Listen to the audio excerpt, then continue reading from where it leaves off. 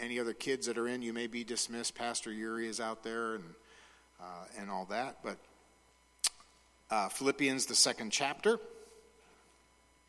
We're continuing with our thoughts about our calling and the positive steadfastness that we can have as we work through difficulties and hardships and things like that. And we know we have them. We talked about Paul and his difficulties. Of course, he was under custody in Rome and was preparing to have his life poured out for the gospel. And so we're continuing our thoughts about being positive. And we're down in verses 19 through the end of the chapter. And as I had mentioned last week, instead of going through verse by verse, what we're doing is we were taking some characteristics of what it means to be a steadfast believer in Christ and to be positive. And we took them from verses 25 through 30. So let's just read Philippians 2, verses 25 through 30. And the Apostle Paul says, he was, of course, wanting to come and see the Philippians again. And he said, yet I considered it necessary to send to you Epaphroditus, my brother, fellow worker, and fellow soldier, but your messenger and the one who ministered to my need, since he was longing for all of you and was distressed because you had heard that he was sick. For indeed he was sick almost unto death, but God had mercy on him, not only on him, but on me also, lest I should have sorrow upon sorrow. Therefore I sent him the more eagerly, that you might see him again, and may rejoice, and that I may be less sorrowful. Receive him, therefore, in the Lord with all gladness, and hold such men in esteem, because for the work of the Lord, of Christ, he came close to death, not regarding his life, to supply what was lacking in your service toward me. I'd mentioned that instead of going through verse by verse, we just wanted to take all of these verses together and give you all of the characteristics in these two individuals, Timothy and Epaphroditus, that typify Christian character. We could look at Jesus, and it's like, wow, that's a tough, tall measure. We want to be like him. We can look at the Apostle Paul, and we could still say, the Apostle Paul, wow, he was the Apostle Paul. To be like him, wow. So Paul throws in these two guys, Tim and Epaphroditus, and he says, you could be like these guys. And so that's what we're looking at. So we mentioned last week the several characteristics. The first three that we mentioned were being a living sacrifice, seeking the things of Christ. Paul told the Philippians that that's what these men were doing, and that they were encouragers. They were encouragers. They were bringing encouragement. So we saw that we were a living sacrifice, that is a poured out lifestyle. Poured out, but if you're going to be poured out, you need to be refilled. So we're refilled after we're poured out, and this is our spiritual worship. It becomes our liturgy. It becomes our lifestyle. Paul even says that this is a public liturgy, because he says in 2 Corinthians 3 that we are an epistle for all men to read us. Now that's a wonderful thing, but isn't it also a very convicting thing? Amen. To realize that men are going to read you. If you say you're a believer, they're going to watch you as an epistle, and they want to see how we behave. So it's a very, very convicting thing as well. But we're being poured out as a sacrifice, and that's joyful. It brings rejoicing. Our sacrifice to him is not drudgery, it is joy. Jesus even said, unless a seed falls to the ground and dies, it cannot bear fruit. Now, that sounds negative. You may say, well, I don't like that sound, because that means that I have to die to self. That doesn't. But if you die to self, he said, that death is going to bear a harvest of fruit. So I don't know about you, but for me, I would rather lose my one life so that I can have an abundant, overflowing harvest of blessing. So as we lay ourselves down for him and sacrifice ourselves for him, it's a joyful, abundant return that we get. So, in light of all that, we discovered that we don't need to worry, we don't need to fear, we don't need to dread. There's no need for anxiety. I can keep my head while all others around me are losing their. And as I'm in Christ, I can be an encourager, I can encourage, I can help others. And so that was the first set of things that Timothy and Epaphroditus were doing for Paul and the Philippians and the early church. Now we're going to look at the second set of characteristics. And you could pick these out as you read it again at some point. But we're going to see that we are like-minded, We have proven character, we're supplying the need, and we're faithful against all odds. We have like-mindedness, we have proven character, we're supplying the need, and we're faithful against all odds. Look at the first one. He said, I sent these individuals to you because they are like-minded. They're just like me. They think like me, they're like-minded. He said, therefore, brethren, stand fast and hold the traditions. Paul uses that in another passage. And he uses the word traditions. And this is interesting because like-mindedness is the same word as traditions, basically. And I want to stop here and talk about traditions just for a moment. And it's a bit scary for some of us because we're not in a traditional mainline church, so we don't necessarily have traditions. However, we just partook of a tradition of the church, didn't we? There are two sacraments in the church, water baptism and communion. And these two sacraments have been handed down to us as tradition. And so we have traditions that we follow in the church, and it's not necessarily bad. Tradition is simply a transmission of customs or beliefs from generation to generation. Paul talks about the fact that he's a spiritual father to Timothy and Epaphroditus. So he's handing down to them spiritual traditions.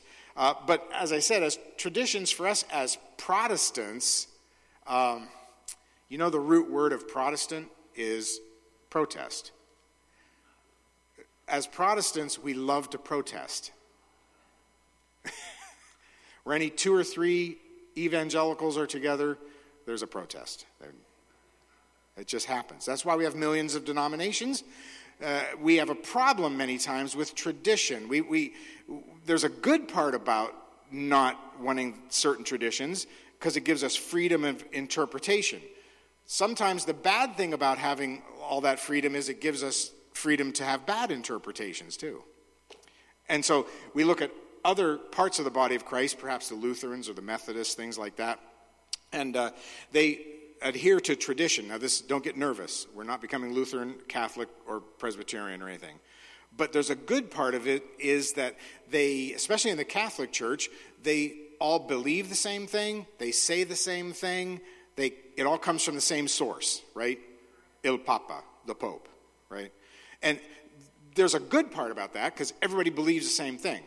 The bad part about that tradition is that, of course, the Pope can have too much pizza the night before and come up with some cockamamie idea.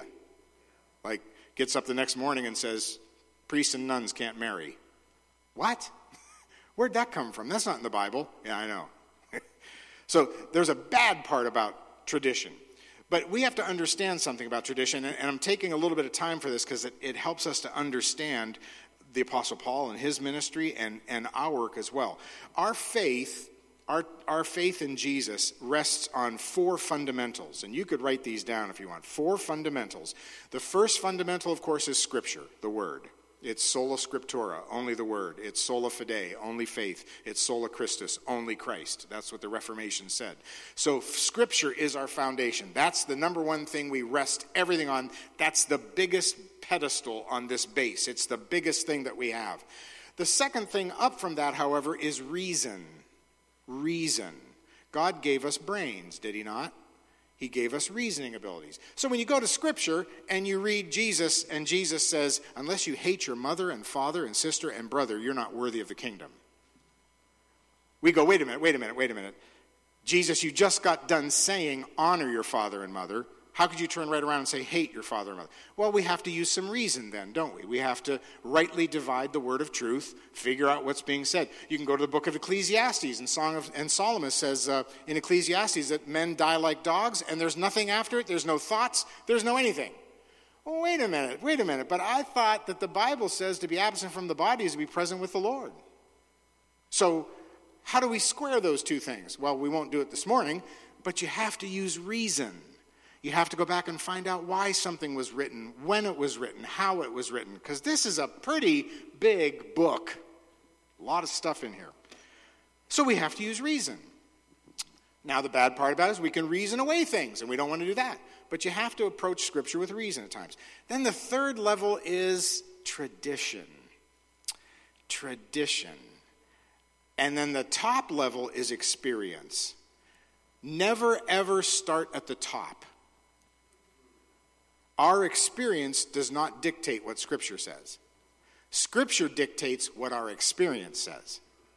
Well, I prayed for my grandmother and prayed and she still got sick and died. So God's not a healer. No. God is a healer. I don't know why your grandma died. But the Word teaches healing.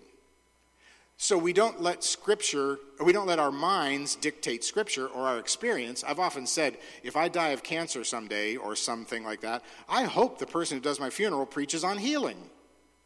Because what happened to me does not have anything to do with what the Word says, per se. So, but in there is tradition. We have to understand what tradition is. Tradition, I need the body of Christ. Don't you? I need the power of the Holy Spirit to help me reason Scripture and rightly divide. I need to have the Word of God invade my experience, and I need to have my experience and my lifestyle changed and guided by the power and the authority of the Word. I need you need me. I need to hear each other's interpretations of Scriptures. I need to let iron sharpen iron. I need the teaching of the early church fathers. They were smart guys. I need their teaching. I need the teachings of Augustine and Luther and Wesley and Calvin and others. I need the teaching of modern day brothers and sisters like Wright and Lewis and Sproul and others. I need those people. Say, why? Because Peter tells us very clearly in 2 Peter 1, knowing this first, that no prophecy of Scripture is of any private interpretation. We need each other, folks. So there are times when I'm struggling, I may need to look back at church tradition. I may need to look back at what my brothers and sisters went through when they were burned at the stake, or when they were fed to lions, or when they went through difficulties. Or I need to look at the previous revivals and say, how did those revivals happen? What happened back then? So we start with the Word, we add some reason, we use tradition of the past so we can help each other understand things, and then eventually that changes our experience. And you say, well, what's the purpose of all this dissertation that I just did? It's because we have to be like-minded. I can't go off about, there is no such thing as a Lone Ranger Christian, is there? Lone Ranger Christians get into trouble. I need the tradition of my brothers and sisters around me. And when we get together and do that, we can accomplish great things for the kingdom. If we're divided in our thinking and we divide each other, then we will accomplish nothing. When we come together, then we can have 5,000 people downtown listening to Franklin Graham and seeing people get saved. Isn't that a good thing? Not one person, not one Christian in that entire crowd of 5,000 people that went there believed the same thing. You realize that? We had Baptists and Lutherans and Methodist and Presbyterians and Pentecostals and Charismatics. If you started polling the crowd, you would scratch your head and say, wait a minute, you guys don't agree on anything. Here's what we do agree on, that Jesus is Lord and Savior. We agree on that tradition, and the tradition that says if you accept Christ as your Savior, you are in the kingdom of God. Now, what you do with that after, if you want to be a Baptist, be a Baptist. You want to be a Pentecostal, be a Pentecostal. Everybody knows if you want the right thing, you come here, right?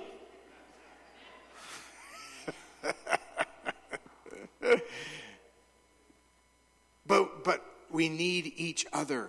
We need to be like-minded in these last days. And I like what Paul says. You could read it in 2 Thessalonians, the 2nd chapter. He says, when you're this way, you're going to comfort your hearts. You're going to establish yourself in every good work. We can have good works. We can be grounded. We can have good cheer. We can have good word if we are like-minded and come together in the name of Jesus. So he says, I need like-minded people. I can't have people running all around. I need Timothy. I need Epaphroditus that all believe the same thing. And this leads to the second thing, and that is proven character. I like this. This is a wonderful little understanding of this word proven character. In the ancient world, there was, of course, no banking system. There was no paper money. There was no Federal Reserve or anything like that. So each coin, of course, was heated up from soft metal, gold or silver, and made into coins and stamped with the emperor's insignia or whatever. And when it was cooling, in order to have a uniform shape, they would shave off some of the coin. And those shavings would then go back in and they would be remelted into other coins. But the problem was, since it was soft metal, after the coin was minted, all through society of the day, individuals would shave off a little bit of the gold and silver. and start to keep it. And so by the time you got it 100 or 200 people down the road, it was a little bit smaller than the original coin. And they could tell that something was going on. And it actually became an entire business, underground business. People would shave coins. You know, like Johnny the Shaver Bombassi, right? He ran a legitimate business. So they would shave these coins. And as actually in Athens, they had to create laws to stop. So they would have to periodically weigh the coins, and they had to have laws to say, stop shaving the coins and taking the gold and the silver. But there were some individuals back then, some money changers that were men of integrity, and they would weigh each coin, and they would not accept the coin unless it was of full weight. They were men of honor who put only genuine, full weight money into circulation. The name of those individuals was the exact same Greek word in our text, dokimos. They were righteous individuals that were called dokimos. If you wanted to get the proper exchange for your coin, you didn't go to Johnny the Shaver Bombassi. You went to the guy down the street that was called a dokimos, because he was a man of proven character. How many know that what we need right now in the Church of Jesus Christ is people of proven character? Men and women that are genuine. Men that women are the full deal. Men and women that testify exactly to what the Word says and stand by it. Because we are epistles that are written in the hearts of men to be read by all men, written not with ink but with the living Spirit of the living God. And we need to be like-minded individuals who have proven character. When someone looks at us, they say, that person is a Christian. Not perfect, but they follow Jesus. Proven character. We don't shave off anything. We do it all the way. So when you do that, you have proven character, and then what follows from that is you're able to supply the need. And that was the big thing that Paul got to. He said, these individuals, they're supplying the need. They're living the sacrifice of Christ, and they're supplying the need. I believe that probably one of the greatest things we could do in the body of Christ now, and especially in the days that are ahead, is to meet the needs of each other. Meet the needs of the body of Christ. Body, soul, and spirit. But remember, the Word says very clearly, right, that later on we'll see it, that Paul says, my God shall supply all of your wants. What's it say? Needs. Oh, that's sort of boring. I was hoping it said wants. Because, boy, my list of wants is really big. All your need, not your wants. But you know what happens? As we minister to Christ and as we bless others, we get some of our wants taken care of too, don't we? Because that's how he blesses us. And it's the same for us. We are called to supply each other's, not wants, but needs. Needs. Whatever the need is, we help to supply it. I'll give you a good example. Pastor Steve, as I mentioned, he's getting really, really good. He's actually hoping for December sometime, so we're hoping with him. But he said, I have a problem. Because he has a nice scar from his top of his chest down to his belly button, and he says, I can't cut my grass yet. Could somebody come and help me cut my grass? And Pastor Ron, I think it was Mike Scherer and Tommy, they volunteered to go cut the grass. That's helping him in need, right? That's supplying a need. Not a big deal, supplying a need. Now, what if, like, a year from now, Pastor Steve says, hey, you know what? Can somebody come and help me cut my grass every week? Well, we would say, no, wait a minute now. That's not a need. That's a want. Because all of us want somebody to do that. So we are called to help each other's needs.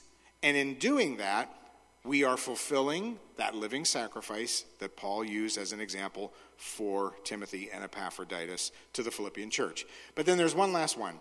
He ends it by saying that this Epaphroditus was faithful against all the odds. How many know that the odds are against us right now? And just about everything. But he was faithful. He was and if you look at the wording here in these last couple of verses of this chapter, you look at the wording, and in 5 verses, Paul said he was a worker, a soldier, a messenger, intensely craving to be with the family of God. He was sick, distressed, sick unto death, came close to death. Wow, that guy was a wreck. Five, just those several verses. Sick, distressed, sick unto death, came close to death, but he was faithful. Not successful per se, but faithful. It sounds like the odds were against him, but he was faithful. He was faithful. You and I all know it. You that are over a certain age. I told you before, and my mother will tell me, and others will tell me, I'm so sore with this. This hurts so bad. And I've told you before, I was out doing some stuff around the house. I was fixing some stuff on the outside of the house, and up and down the ladder, and all that. And I was picking some stuff up, and I told you before. Now when I bend over and pick something up, of course, not only do you look and see if there's anything else down there to make you pick it up at the same time, but I start standing up and I start making noises I never heard before. Groanings that cannot be uttered, right? Where did that sound come from? I never made that when I was 28. What in the world? The odds are against us, but we're faithful. Epaphroditus, I'm sure, was not happy. He was not carefree. He was not skipping joyfully doing all of his errands, but he was faithful. And that's what the Lord wants. He wants faithfulness. What are we doing? We talked about this from the very beginning. We're holding forth the word of life. We're teaching. We're spending our hearts and our lives. We're holding forth the words of life. We're seeking the things of Christ. We're proving our character through hardship. We're proving our character in the midst of a crooked, wicked, and twisted generation. A generation right now that is absolutely total nonsense.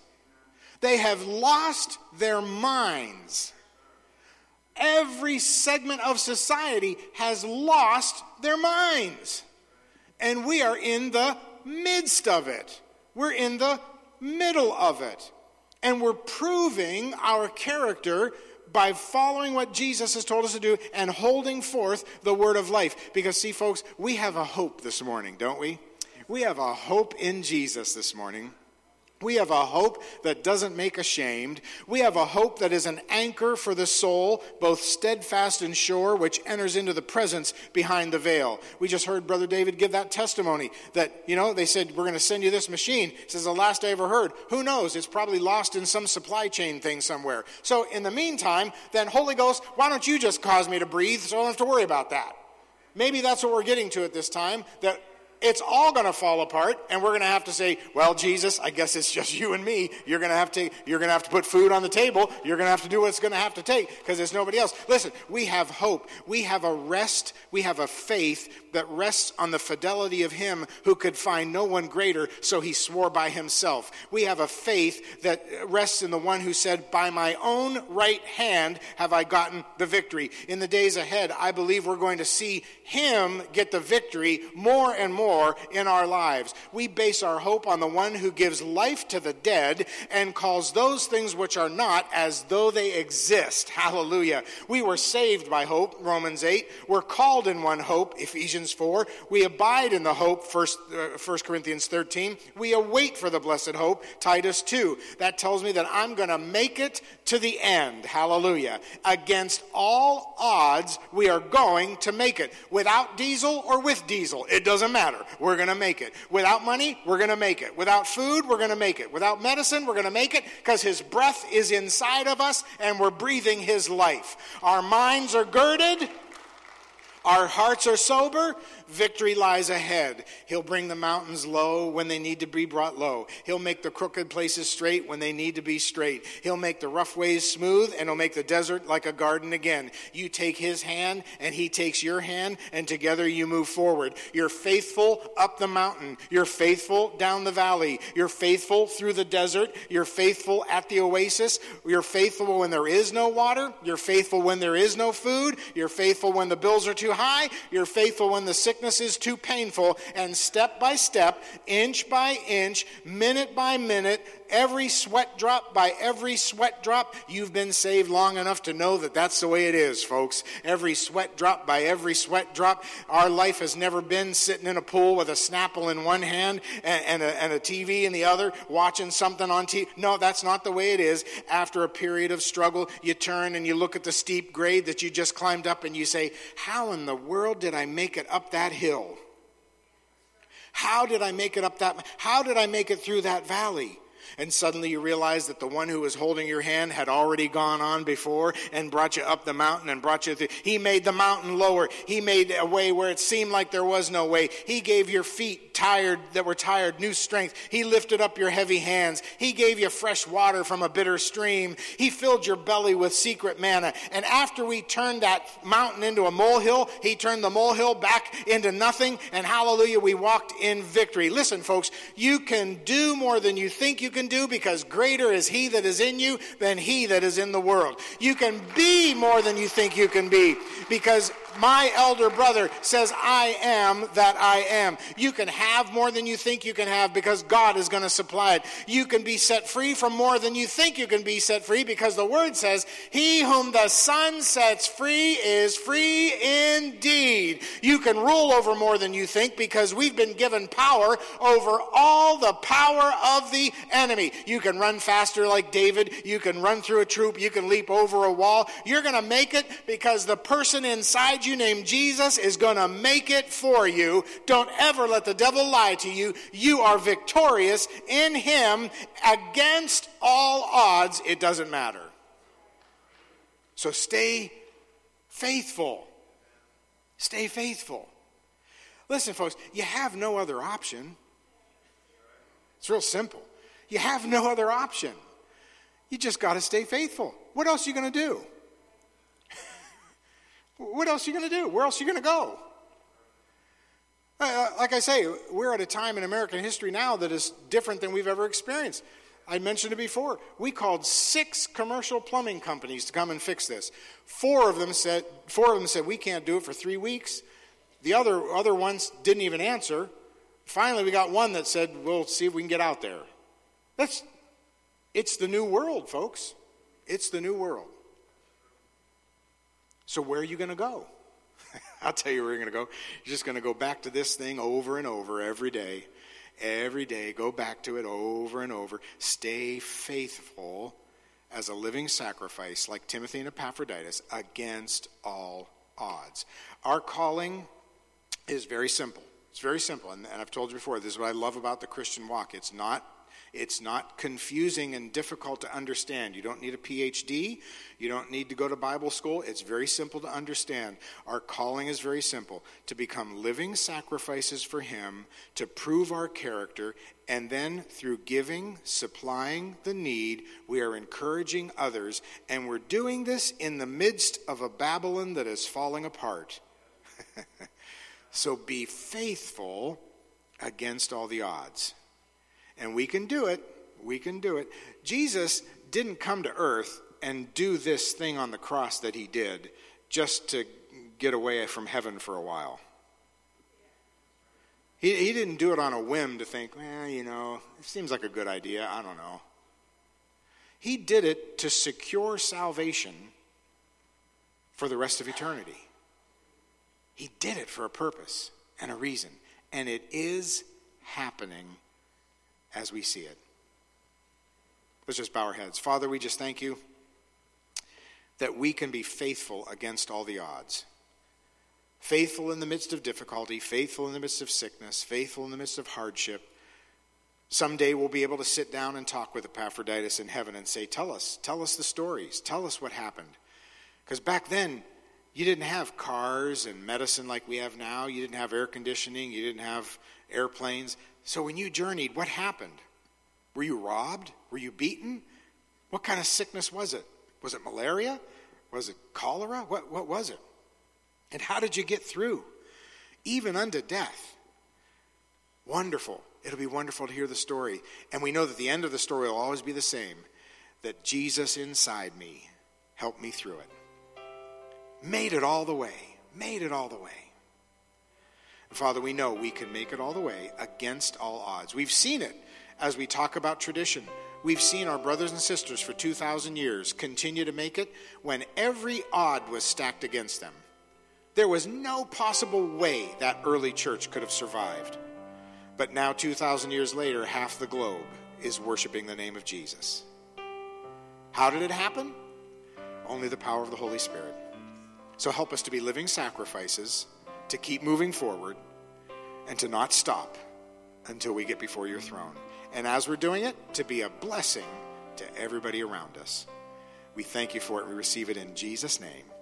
Amen and amen. Praise the Lord. Hallelujah. God bless you.